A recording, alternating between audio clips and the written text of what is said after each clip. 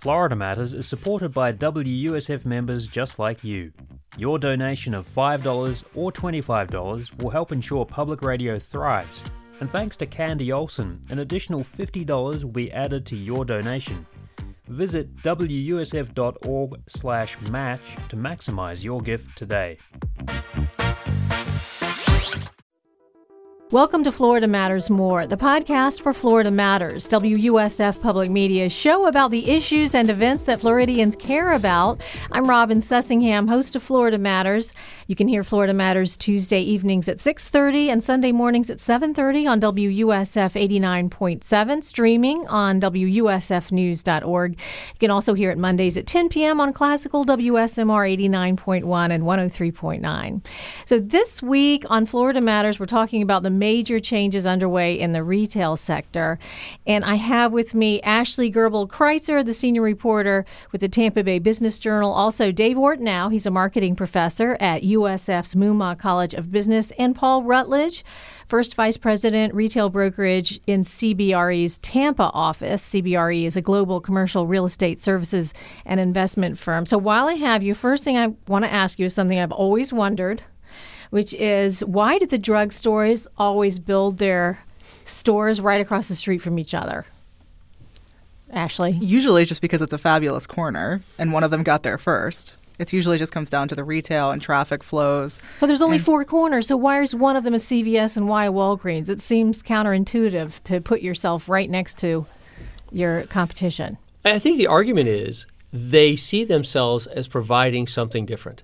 And each person, for a long time, Lowe's and Home Depot had this battle going on, and drugstores are no different. But Home Depot had a certain profile, and Lowe's came in with a model that was aggressively after women shoppers. And so 70% of the decisions made in Lowe's was made by women, and they knew this. And so the colors were different, the lighting was different, how clean and sparkly it was for that particular customer. And Walgreens, I think, and CVS would say they're in different satisfaction models. And I think they feel like they can compete with each other because they're really different. Wow. And we think they're just drugstores. You call them drugstores, right? So I think they kind of sell the same stuff, but yeah. Maybe the argument's the same with grocery stores, but it's not really true, because the truth is there are loyalty lines that are very, very specific, right?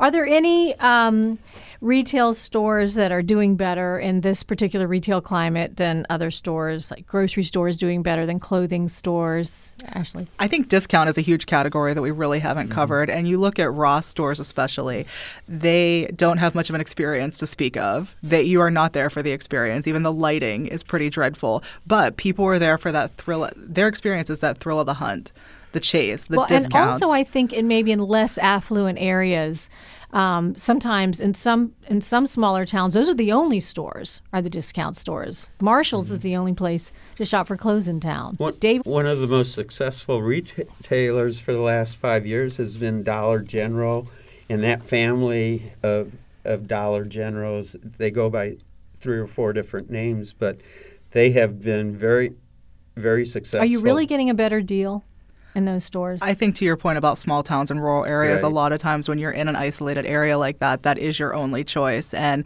it doesn't, maybe you can't go to Costco and spend $30 up front and pay less per unit for toilet paper, but you can pay the $4 that day and get it and take it home from Dollar General. So it's a very different dynamic and a very different shopper and thought process. But those stores are doing well right now. Oh, they're expanding by the thousands. Wow. Right. You mentioned about the drugstores. I see CVS and Walgreens similar to the Burger King, McDonald's. They don't like each other. And one of them spends a lot of money doing location study. And the other one saves a lot of money once they find out location-wise where one's going to be. The other one tries to secure real estate within a quarter of a mile of their competition. That's the answer to my question right there. Yep. Yeah. One of them does all the research. Yep. And the other one says, okay. And for years, McDonald's was spending millions of dollars on location, and Burger King would just, within a quarter mile, sneak in, find a location, and put up a competing store. So in Florida Matters this week, we're talking about retail and all the different changes that are going on and the threats from online shopping and how hard it is to keep customers satisfied now. So I want to hear from each one of you. If someone wanted to open up shop, selling anything, selling widgets, what would be the best piece of advice that you would give them, Ashley? I think it really comes down to convenience and price and experience. I think you need to marry all of those things together, which is what's really, really difficult. And it may not be about price as a discount, but price as a perceived value. Dave? That's a good question. Definitely convenience and price comes into play, but what we haven't talked about is from a consumer standpoint, when they go out shopping, whether it's online or on foot in brick and mortar, they're looking for one of two types of values. And utilitarian value in the products and services that they might want to buy, or hedonic value. What was that? Hedonic, which is more emotional based, and it basically ties in with the shopping, purchasing, selection experience. How do you spell that? Hedonic. Oh, hedonic, like hedonism. Right. Oh. And it's very emotional based, and it's not necessarily just immediate gratification that they want, but it deals with they want to enjoy, from a positive emotion standpoint, the experience of going through it. And in the old days, we'd look at value as benefits gained from purchasing a product and service, and what did it cost me, time-wise or monetary. But today, you have to add in these additional values.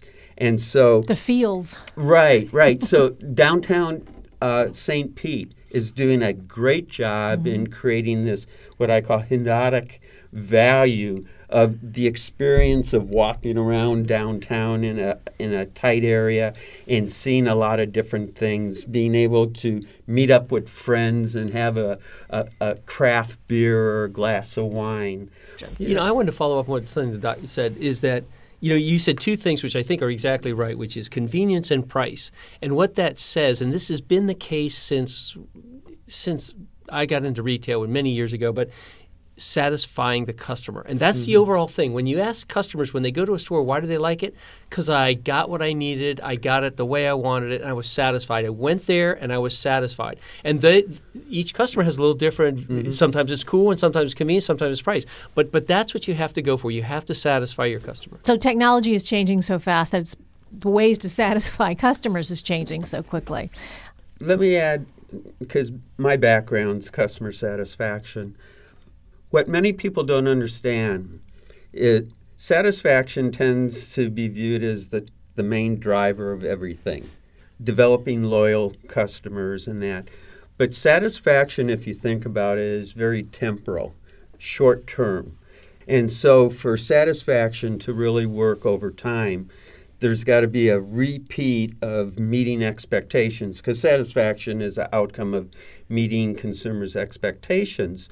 And what happens over time, you keep moving that expectation bar up, and all of a sudden, you can't satisfy customers because their expectations have grown so high, it becomes too costly. Retail sounds too hard for me. It is. It's very hard today because there's a lot of psychological factors that come into radio. play. What's your advice, Paul? I think you have to do something unique and do it better than anybody else. In other words, anything that you provide, whether it's a service product line, medical, massage, exercise, do it better than someone else and do it unique. Orange Theory is so unique. I mean, it's a personal trainer without having a personal trainer. I think that you just have to have something that's got something. Anytime Fitness, it's a unique model. It's open 24 hours a day. It's a small place. It's for only certain. So you've got to find a niche, and you got to do it better than anybody else in the niche. And that's the challenge with the burger world. Like there are 15 new burger places. BurgerFi, one of them we represent, and they're unique to a certain extent. But I would argue that finding that niche is really the key thing, and then do it in an excellent way. And so when everybody says, what's the best one, they say, oh, it's like that. And that's what I think you strive for, because then you can build on that. Without that, you're one of the burger places, and that's a tough position. And I think you need to hire a really good social media intern. It's big, right? Big. Mm-hmm. I think the future, social media, no matter how you define that, the components are going to become more and more critical for success at the retail level. I teach a consumer behavior course in the College of Business, and the first thing in any consumer purchasing pattern is awareness. If they're not aware of the product or service, they might accidentally stumble across it, but from a volume standpoint, you're not going to sell enough units to be successful. And so you go out of business within the first 3 years because your costs outrun your revenue streams. Ashley. To your point on social media, the companies and the retailers that are doing it well are those that have figured out we've got to empower these people to just turn on a dime and think independently. And the best social media posts can't go through 3 layers of executives to be approved ahead of time. You look a few years ago when Oreo came back with the lights were off at the Super Bowl and said, "Don't worry, you can dunk in the dark." That was somebody that was thinking very quickly that didn't have to go through a bunch of approvals to get that out there. Did they tweet that out? Or Yeah, they tweeted that. They went viral with that. And I think if you look at Chili's is hilarious on Instagram. Look at Sears Instagram. It is very reflective of what you'll find in their stores. It's not at all engaging. So it's the people that have figured out you've just got to let your social media manager, you've got to have someone you can trust with the reins, because that's, we've seen some horrific stories emerge at the same time, whether people got the accounts mixed up or they just, went rogue with the main account. But it's something that they have to be empowered to just move quickly and move with that internet conversation. Let's talk about the Water Street. We just got a couple minutes, but let's talk about the Water Street development for a minute. It fascinates me. I think that could be transformative for downtown Tampa. What do you think about it? Yeah, it's been the cornerstone of my coverage in Tampa since I arrived in 2014, since before it had a name, before Strategic Property Partners put a name on themselves. And it really is, because if you look at an aerial of downtown Tampa and the Channel District was basically just old fish warehouses. It's essentially a cartoon downtown. There was no gentrification that had to happen. There was really no poor people to kick out. It's just, they've built these beautiful new apartment buildings and they're getting the sky-high rents. But there was, that hole in the donut between that and downtown, and it's insane when you look at it from an outsider's perspective, because there's a waterfront that we just were ignoring. And I think that Jeff Vinik came here from Boston, and it hit him like a brick in the face. We've got to do this. So absolutely, I think filling in between the Channel District and the Central Business District is something that could have happened piecemeal. It could have happened developer by developer and been done just sort of in a chaotic way. But instead, what you're seeing with Water Street is typically a developer of that size is the master developer. Then you bring in a retail guy. You bring in an office guy. Water Street has all those people in-house because they want that continuous feel. They want to create a neighborhood and create something that feels unique. They don't want it to feel like your typical new construction in Florida. Think they'll be successful? Do you live down there? You said you live in that area. I do live in the Channel District. I rent, full disclosure. I don't have any vested interest in this. From speaking with the real estate executives that they've hired, I don't see a reason why they wouldn't be successful. Certainly, they are not at the mercy of traditional financing sources. When you're backed by Jeff Vinik and Bill Gates, money is less of an issue. They have a startup attitude, so they're all about trying new things. And as we all know, they're taking their time. So I see no reason why they won't succeed. When are we going to start seeing some changes? Well, if you've been down there, you've seen a lot of changes. They have the roadway all torn up. The USF College of Medicine is 4 stories at this point. So there's a lot of activity. So there's construction. Yeah, and I think people underestimate the road work. The infrastructure, that's a $35 million project alone, the realignment of the road work. And that's been going on since 2016. So there's a lot of activity down there. We will see by the end of the month the hotel break ground, which I think will be very exciting, give a lot of people more confidence in the project. What's the hotel? It is the hotel is a JW Marriott, 519 keys. It's really meant to increase the convention capacity. So if a massive convention wants to come to Tampa, they can split them up between that and the existing Marriott Waterside Convention Center is right there. The Riverwalk's right there to connect it all. So that should begin construction by the end of the month.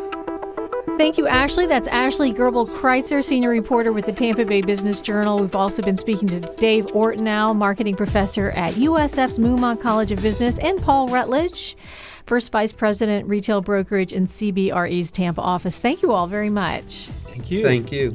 Listen to Florida Matters Tuesdays at 6:30 p.m. and Sunday mornings at 7:30 on WUSF 89.7. You can always find it online at WUSFnews.org. I'm Robin Sussingham. Come back next week for another episode of Florida Matters More. Subscribe on iTunes, Google Play, and Stitcher. And thanks for joining us.